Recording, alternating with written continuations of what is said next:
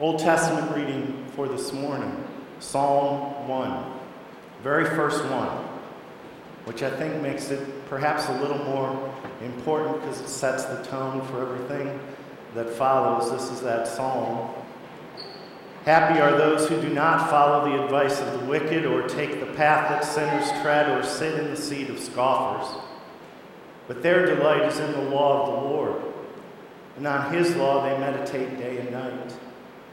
They are like trees planted by streams of water, which yield their fruit in its season, and their leaves do not wither. In all that they do, they prosper.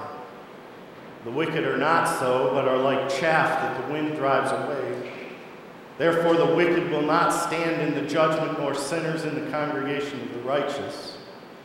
For the Lord watches over the way of the righteous, but the way of the wicked will perish. And this is the word of God for the people of God. Thanks be to God. Amen. Would you pray with me, please?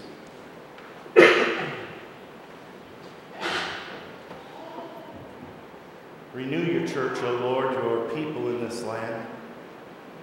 Save us from cheap words and self-deception in your service. And in the power of your Spirit, transform us and shape us. Open our ears, our hearts, and our minds to your word for us this day. Amen.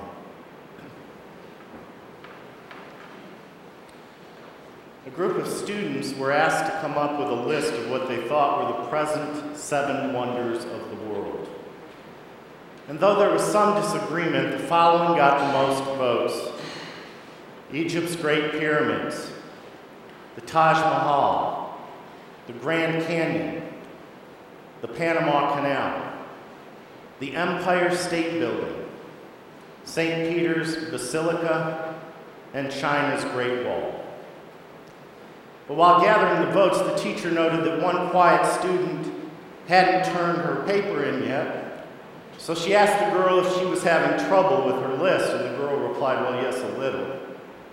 I couldn't make up my mind because there are so many." And the teacher said, "Well, tell us what you have and maybe we can help." And the girl hesitated and then read, "To see, to taste, to touch, to hear." She hesitated a little and then added, "To feel, to laugh, to love." And the room became silent, so silent that you could hear a pin drop.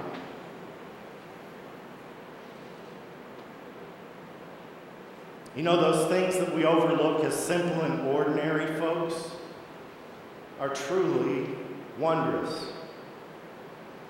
The most precious things in life cannot be bought. God gave them to us. Being happy does not mean that everything is perfect.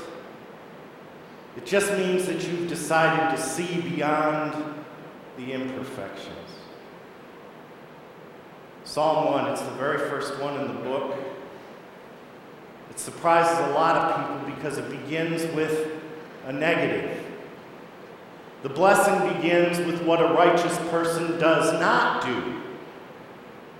Does not walk in the course of the wicked, does not stand in the way of sinners, does not sit in the seat of mockers. Walk, stand, sit. First walking down the road, then stops to hang out with sinners, and eventually they prove to be such good company that one sits down and gets comfortable with them. Thinking, behaving, belonging.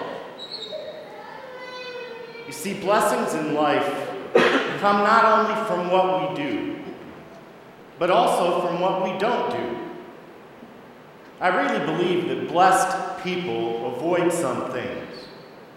And they sometimes avoid certain people, certain situations. They don't hang out just anywhere and don't quickly buy into every way of thinking. If you sleep with the dogs, eat with the dogs, run with the dogs, hang out with the dogs, talk like the dogs, walk like the dogs, laugh like the dogs, dress like the dogs. If you do what dogs do, Don't be surprised when you end up smelling like the dogs, sounding like the dogs, and looking like the dogs. In the end, you'll be a dog.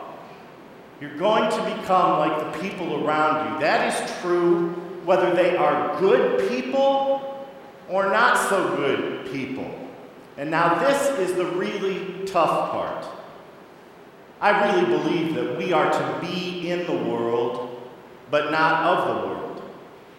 And that means that we are to live among all people, loving them, befriending them, caring for them, but perhaps living often by a completely different value system.